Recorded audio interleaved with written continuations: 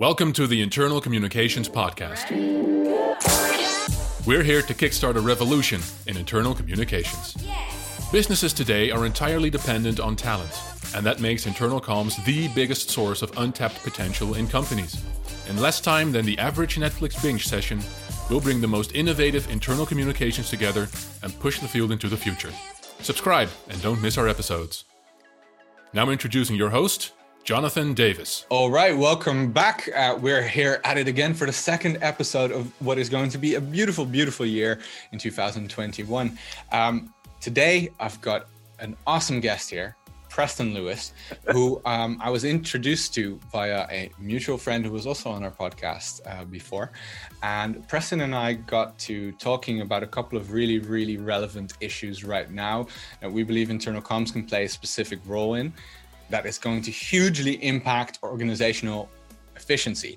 But before we dive into that, Preston, please introduce yourself to our wonderful audience. Again, thank you for the introduction. My name is Preston Lewis, CEO of Intactic. We are a modern communications consultancy. Been in business, for over 2 decades now, working with over 100 companies all over the world. We position ourselves as a hybrid strategy consultancy and full service creative agency. Awesome. Well, 2 decades of experience talking to you right here. So that's going to be amazing. Preston, actually, so one of the first things when we started talking that really jumped out to me and that you're quite known for, I would say, is your philosophy on leading as a human. And I'm really curious, maybe as an opener, we can start talking about what does that actually mean? How do you put that into practice? What have you seen? What's the tidbits on it? Yeah, I think it's a really great place to start, really to set a good foundation, not just for the conversation that we're having, but just our work as professional communicators. Yeah, it's interesting seeing even again this morning, I saw another ad for another leader. In this case, it was a tech company that was going to speak about creating a more human-centric workplace. And as buzzwordy as it can sound today, I think what's really important to remember is this is not a new concept by any means, the communicators in particular. When we talk about creating more human-centered workplaces or communicating in a more human-centric way, really it's another way of maintaining our focus and being audience-centric, right? We are communicating with people at work, just like many communicators do, whether you're selling a product or a service, our focus is communicating and engaging people at work. And when we say being more human, it's important to remember that we as human beings intrinsically, we care about a handful of things, but really 2 things bubble to the top that I think are most relevant. The first is that we don't like to look stupid or not look good. It's an uncomfortable feeling that brings anxiety, and it's actually mostly unconscious to most people. Again, not just at work, but for human beings. So we don't like to look stupid or not look good. Number 2, we need to feel loved. And when we think about love in the context of this, particularly workplace communication, really what we can boil that down to is just like in any good relationship, outside of work or inside of work, feeling loved means feeling heard or listened to. And when we talk about, engaging people or creating more empathetic workplaces or, defining our listening strategy, really is what we call it often these days. Our focus is ensuring that people continuously feel heard. And then the work is, of course, how do we do that? I just answered the why, right? But the how is much more difficult. So when we talk about creating more human-centric workplaces, if we can maintain our focus and remember those 2 things, we're heading in the right direction. That's awesome. So you're actually reminding me of a very wise lesson an uncle of mine once taught me. 2 actually in particular that I apply to internal communication whenever I can.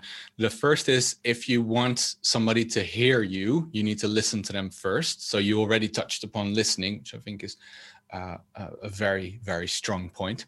And then the second is that when people listen to you, they only hear what they want to hear. Right. So It's psychologically, we're programmed to just filter information that's interesting to us via our mental frame model and all of those things. Does that touch upon what it means to really communicate to humans, but also as a human? Absolutely. So let's get into it, right? That's I think that when folks are listening to this podcast, what can they leave with? What is it that we can remember to do really well, or what? Of course, as part of that, what can we be reminded of when we think about how we go about our work? What a smart uncle! I'm sure on lots of levels that you have, and there's lots of different ways to think about those points. The one around, well, sure, we need to listen first. It's like listen first. Thinking about the other day about my daughter loves Hamilton, the play, and that famous line that said, talk less, smile more. You can't on so many levels. That's such a valuable piece of advice. To me, smiling means listening, right? Creating time and space for that. But back to the point, when we think about another way of saying that, making that same point that your uncle made is, look, we also as human beings, our ears aren't open. We're not interested in hearing anything other than specifically, what in the context of work, what is our organization doing to address my concerns? So when we think about concerns, we define concerns as something that if the concern can be addressed, it's very valuable to me. So like in the context of change communications and change management, we always talk about, look, as we're crafting our messaging or the narrative, if we're not directly responding to what it is that keeps people up at night, another way of saying, well, what is your concern or what keeps you up at night really in the context of work? If we're not responding to that initial, often unconscious, sometimes conscious for people, need or concern, then they're never going to listen to anything else we have to say. Right. So, basically adopting this philosophy, the first step is listen, because you need to figure out what it is that does keep them up at night. Right. Start communicating to them. And I think that this is also a big shift that I've been seeing in the way that internal communicators operate. Before it was send, and that idea is kind of disappearing. But even though obviously a large part of our jobs will always be send information, and there's nothing wrong with that, but I think that we can do that a lot better than how we did it before. And I think that I hope that this is what you are touching upon as well. When you send communications out, don't generalize it. Don't take that one size fits all approach, because then you're not touching upon the things that are keeping people awake at night. Am I right? Have you seen this a lot? Yeah, it's interesting because we talk a lot about, well, what is it that we could do to make the biggest impact? And that's why we often find ourselves doing that one size fits all approach. But what I'd suggest or recommend is, look, there's what we need to communicate to everyone. And there's also, well, what are the pervasive or most common concern sets that exist within the organization for our audience? And of course, we need to look at, well, when we look at the messaging in terms of what we're communicating, what are the concerns of our leaders, often the case, that we need to make sure are being communicated. So, it's another way of saying that we are constantly revisiting our role or identity as communicators. What I'd offer is that the priority is really for us to be much more of a facilitator than a communicator. Inherently, when you position the role that way, it becomes two-way. Right, as literally a facilitator of information, listening to those leaders and the messages and the important, call it strategic priorities or direction or information, really ultimately to sift through that and say, okay, well, of that, what is directly responding to what we heard from the concerns of our audiences?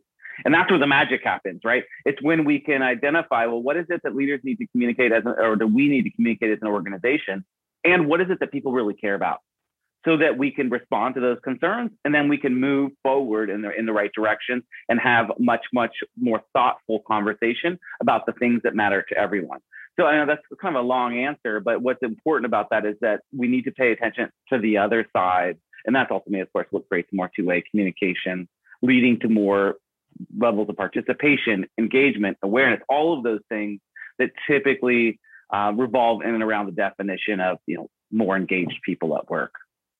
So I'm of the belief, having spoken to a lot of internal communicators since we started doing this podcast, I'm pretty convinced that internal communicators have come to grips with communicating and when it comes to sending messages, right?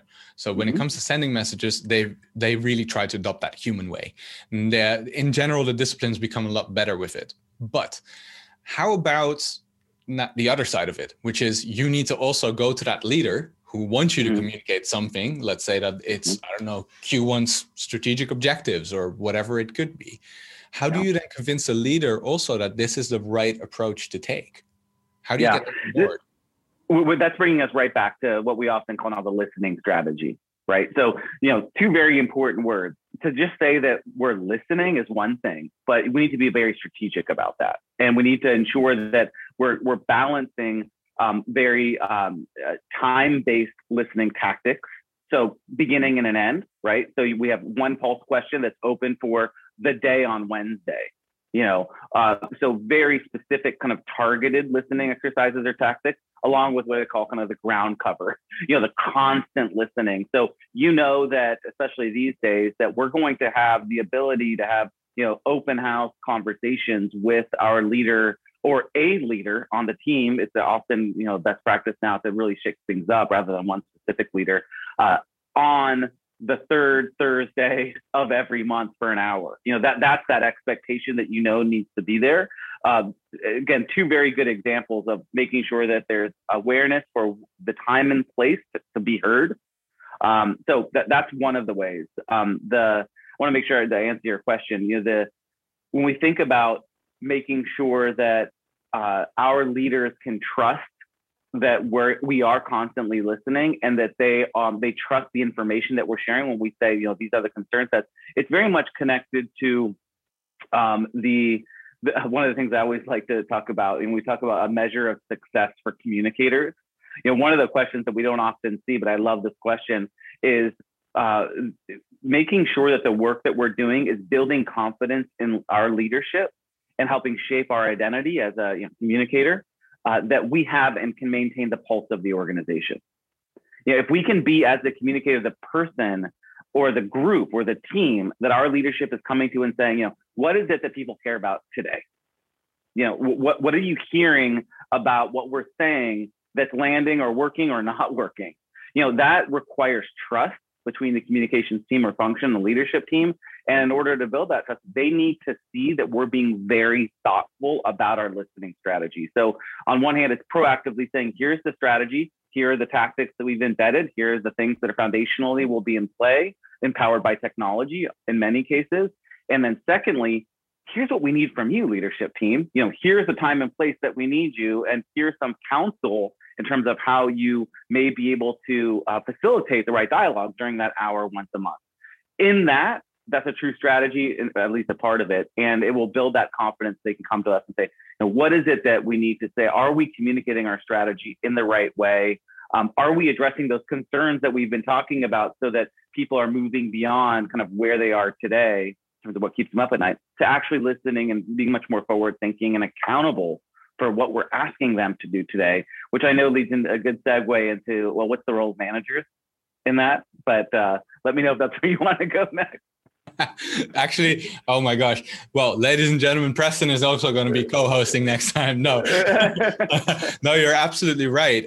So first off, there's some really, really powerful advice in what you just said. So to any internal communicator listening right now, still feeling like maybe they're being pigeonholed or kind of stuck in what the old paradigm of internal comms is, listen to Preston and take that advice to heart, please, because it's a great way to shift your job from being just that send to really being the facilitator of internal communications, ultimately allowing the industry to progress towards becoming a true business partner. This podcast is free of charge in commerce and only exists to bring you the unscripted experiences and opinions of today's best professionals. Whether it's AI, employee engagement, diversity and inclusion, or analytics, we've got you covered. To keep this podcast free, we would like to ask that you share it with as many people as you can and rate us, particularly on iTunes. All it takes for our mission to succeed is a couple of 5-star ratings. Now, when it comes to the segue, so this was the juicy bit, right, Preston? We discussed a couple of cool things, and now we talked about higher level leadership and internal comms' position there. But we also know now that there's a big issue in companies everywhere right now, and that's management. Management is starting to feel the pressure of working remotely, of having a team to manage, of needing to listen to their leaders and cascading information. In fact, we ran a survey recently, and that survey concluded that while 14% of employees say they're likely to leave within the next 6 months, which is kind of a normal number, I guess, that seems relatively healthy, 43% of managers said that they want to leave within the next 6 months. And that's alarmingly high. Now, I'm really curious to hear, first, of course, I've seen the research, so I've got a couple of insights, but I'm really curious to hear, do you have an idea of why that is? Why are managers under such pressure that they actually feel like maybe it's time to look elsewhere and see if the grass is greener on the other side? I love that data point so much. This is a very specific example of what we're seeing in terms of the impact that new ways of working are having in the global workforce. So let's not dive into new ways of working and the behaviors that drive that, but let's really keep this actually quite simple, right? Let's remember the fundamentals of our work of creating better experiences through more effective communications at a workplace. We talk about all the different definitions of engagement or employee engagement, or we look at engagement as an outcome or as a measure of something. What I love about that data point is that it's reminding us, fundamentally, people aren't leaving organizations. They're leaving managers. Your day, keep it even more simple. Beyond being able to say and be proud of the company that you work for, what's enabling us to get through the days and empowering us to do our best work is the relationship that we have with our entire team, and a very big part of that is our manager. Right. So we have the best team in the world, but if we have a manager that isn't effective, it just doesn't feel good. It decreases morale, decreases performance for the broader team. So what's nice about this data point is it's enabling us, reminding us that we need to hone in on, again, what's the one area of focus that we can have to make the biggest impact. And that's ensuring that our managers, back to creating a human-centric workplace, our managers are in a position where they feel like they look good. They're not looking stupid. So, tactically speaking, of course, the question is, well, what do we do to empower and enable our managers so that they're more effective at their work and in their role, right? Because if we feel better about our role and the work that we're doing, and if we feel good about our team as a manager, then people aren't going to leave, right? You can connect the dots very easily. So let's work backwards from the outcome of people leaving and saying, okay, what are we doing today in our new world? And I mean that, and to be very clear, I know, of course, that we work with many organizations that the quote new way of working isn't new. There's been a lot of virtual teams for many, many years, and for many years we've learned how to be effective there. What's different today is there's just more of us. Before it was optional, now it's not. It's not optional to choose to work virtually, right? So sitting within that context, what can we do to empower managers to do their work more effectively, to feel better about their role? Because as we talk about, people don't leave companies, they leave managers. Well, managers leave leaders. Managers leave companies. If the leadership team and or the company is not making me look good, or more very importantly, specifically, if my company is not providing me with the information and the answers I need to answer the questions for my team, it's going to make me feel stupid and not look good, right? That's where the rubber meets the road for a people manager. And then it falls back on us as communicators and as leaders to say, okay, well, what are we doing to address that specific need that our people managers need at any level, people that manage teams, or, from one to many, however many are on your team, it doesn't matter, so that we can revisit kind of the foundation of communicating effectively with that manager. So the foundation has the three basic parts: systems and processes. I need the skills and to support better, more effective comms with people managers. Secondly, skills and capabilities.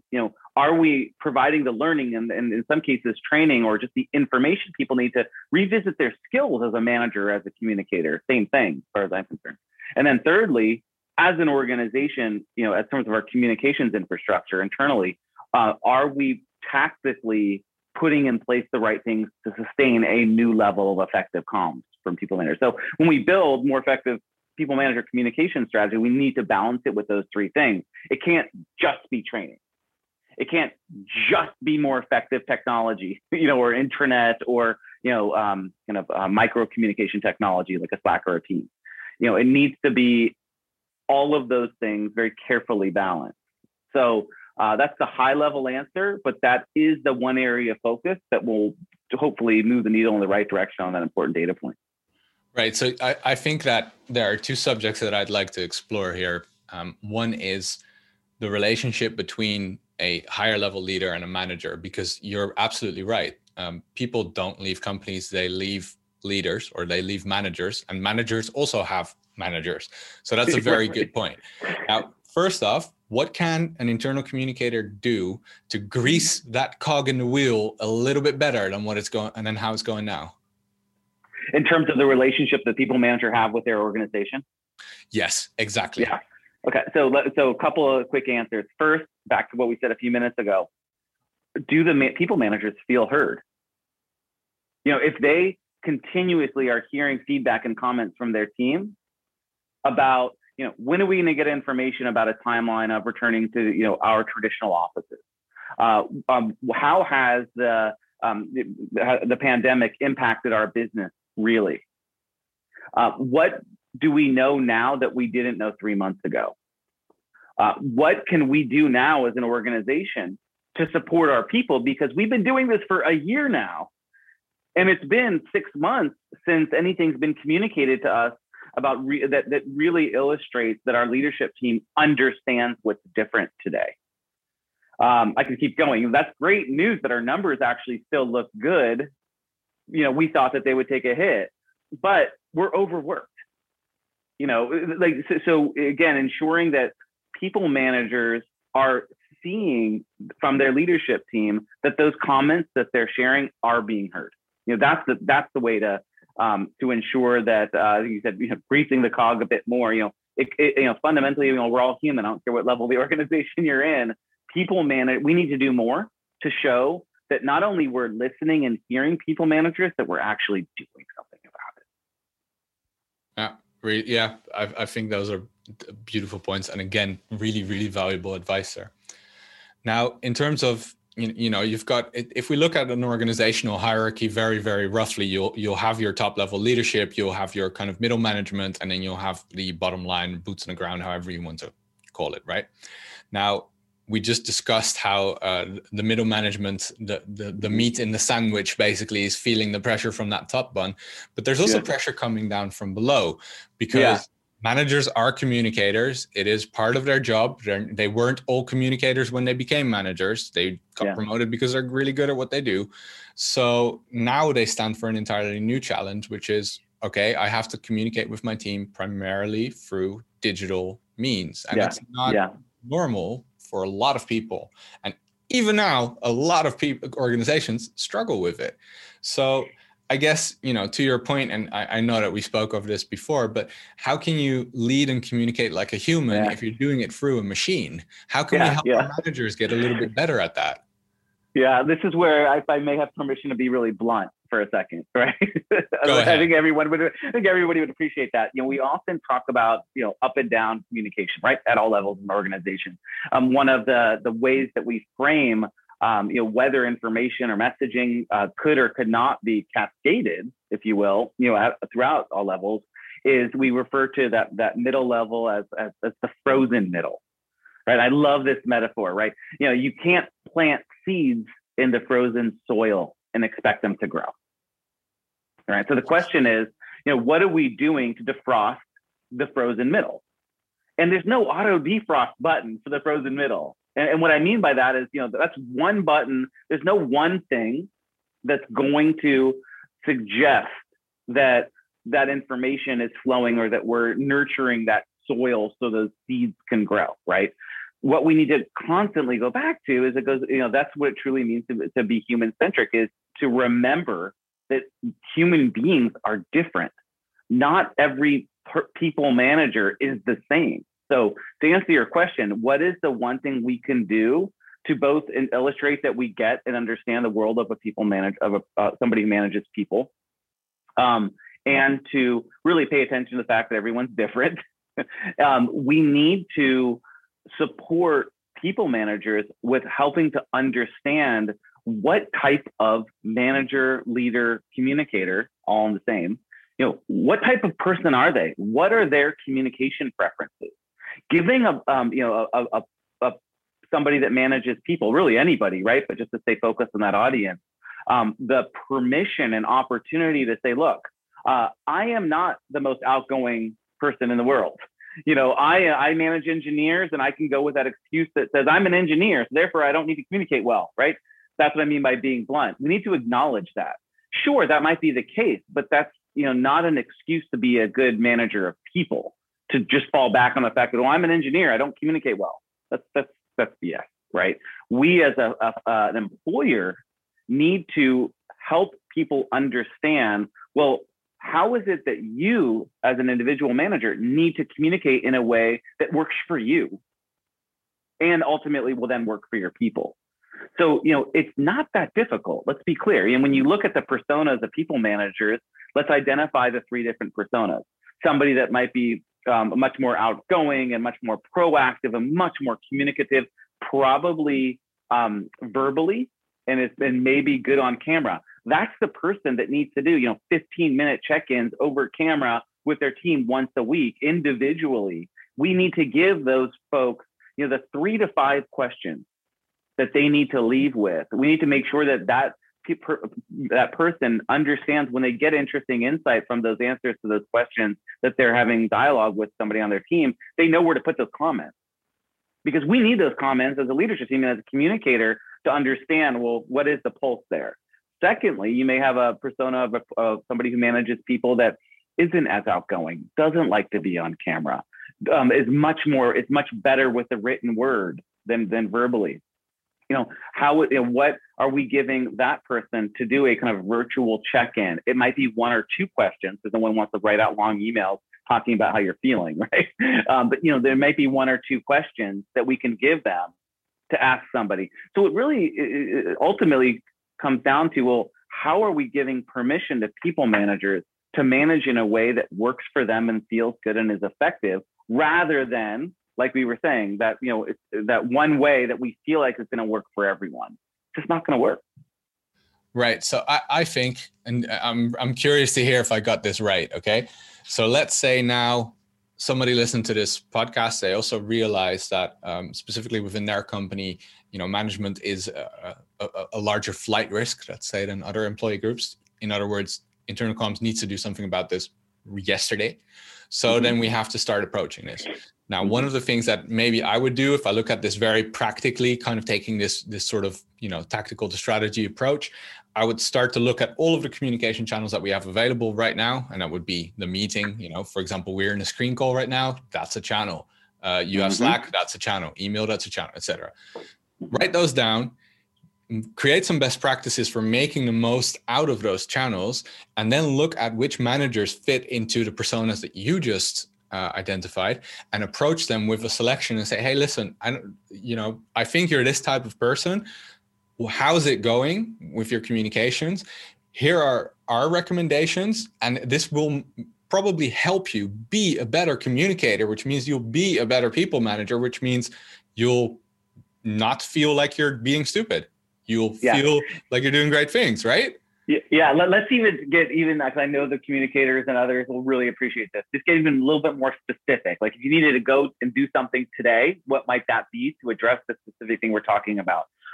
That's the value of creating a trusted single source of truth, and technology helps. This is not going to be, a Teams or a Slack exercise. This is the power of an intranet, right? An intranet inherently helps us create a place that ultimately sets an expectation, a source of truth as a people manager that says, I know I can go somewhere. Quick little side note. This is an interesting conversation for another time, but I would suggest that although it may be a people manager portal with resources, that it's actually available to everyone in the organization. That's an interesting conversation, like I said, but suggesting that, look, yes, as communicators, as part of our digital workplace and as part of the the infrastructure for communicating and supporting people managers, they can go to a place to get information, whether it's getting answers to the talking points, to the what's hot, and what is it that we know people are talking about. Lots of different examples of content for, let's call it a manager portal or manager central. The power of technology also suggests that if we create these three different personas that define, personas in our word, by the way, it may be made up characters that people can, just like choose your own adventure, they can self-identify. What kind of manager are you? Are you this, or that? What happens very quickly is that we get data that says, well, that's interesting. Actually, a majority of our managers self-associate with this type of people manager. That means we need to double down on resources to support those kind of people managers. I can keep going, but when we can structure the manager portal experience that way, look at the data in terms of the information, the resources people are seeking and actually using, i.e. clicking on or downloading, PDFs and talking points that they're referring to in these conversations that they need to have more often with their teams to ensure that, again, people feel heard and people are, quote, more engaged, or that we're addressing their concerns. That is a very tactical example of something that we need to do now that we may not have revisited since we made sure that the COVID data is there on the safe workplace or working from home effectively. It's not just about working from home. It's how do we manage virtual teams effectively? And based on the kind of manager that I can self-associate with, here are some very practical, tactical suggestions on how I can have a better conversation or a more effective kind of touch point if that's not necessarily a conversation with somebody. That's so it's really awesome to see that when you say, lead like a human and communicate like one, we're not actually, this isn't fluff. You've embedded this philosophy in every way that you're approaching it, which is really nice to see because it makes for a really compelling business case, I would say, as to why people need to embrace this way of thinking, to the point that I would not be nervous to approach leadership and tell them that this is what we need to do, because it seems like it's logic. Have we gotten washed up in all of the numbers and the data that's now available to us, and have we sort of lost track of this? Or is it maybe that you feel people are sometimes a little bit afraid to do this? Yeah. And let's not forget, by the way, when we talked about listening strategy, there are digital channels that we're using that are not, e-surveys. Okay. Yeah. When we talk about listening, we need to look at, well, what is all the information that we have around the type of information that, say, for example, people managers, and we know this, right? We know who's a people manager or not. We could run data, we can run reports that say people managers, based on who they are as a person or an ID, are accessing this information. Well, that's actually really important to know. We should probably make sure that we're ensuring that information is good and up to date. As a people, that just feels good. I feel like I'm being supportive to be more effective in my job. Again, therefore doing a better job with my team, and everyone's feeling good. And I'm going to stick around and not leave. We all know that what's interesting also on many levels, but another interesting point around that data point of people managers leaving more often today than traditionally. We know that when we look at just the obvious cost analysis of turnover in terms of the HR metric, traditionally people managers are more expensive, which means they're more expensive to replace on many levels. So the value equation of focusing on engaging people managers so we decrease turnover and increase retention. I mean, we're talking about building a business case to invest in communications. I couldn't think of a more specific place to invest time and energy and resources than making sure that our people managers are happy, ultimately supported with doing a better job managing their teams. I'm totally with you. I 100% agree with what you're saying. I think that now we've been evangelizing for a long time that retention and decreasing turnover is one of the key metrics that internal communication should be reporting on. I think that now with your advice, they'll be able to combat those things first. And second, they'll be able to direct it to a specific group of people.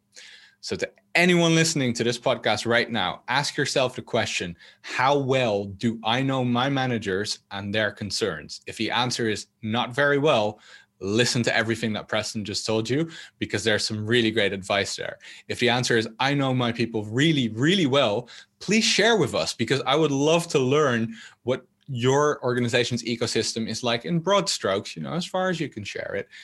By the time that we post this podcast, it will be up on our LinkedIn page. So just drop a comment there and say, hey, here's what I'm doing to get to know my people and my managers and my top level leaders, etc. Awesome. Preston, thank you so much. There was so much information and such good advice packed into a beautiful, 30-ish plus minutes by now. That was really great. I really appreciate you coming here. It's my pleasure. Thank you for inviting me. Awesome. Well, let's do this again sometime in the near future. And maybe talk to you then. Thank you. Thank you for tuning into the Internal Communications Podcast. We're dedicated to creating more and more amazing content for you, so please subscribe on your favorite channel. You can find all the episodes back on our website, www.happio.com/podcast, and there are more supporting resources on happio.com/blog. Feel free to reach out to Jonathan too. You can contact him by sending a mail to jonathan@happio.com or connect with him on LinkedIn. We're building a community, so don't forget to share this podcast on your social media platform.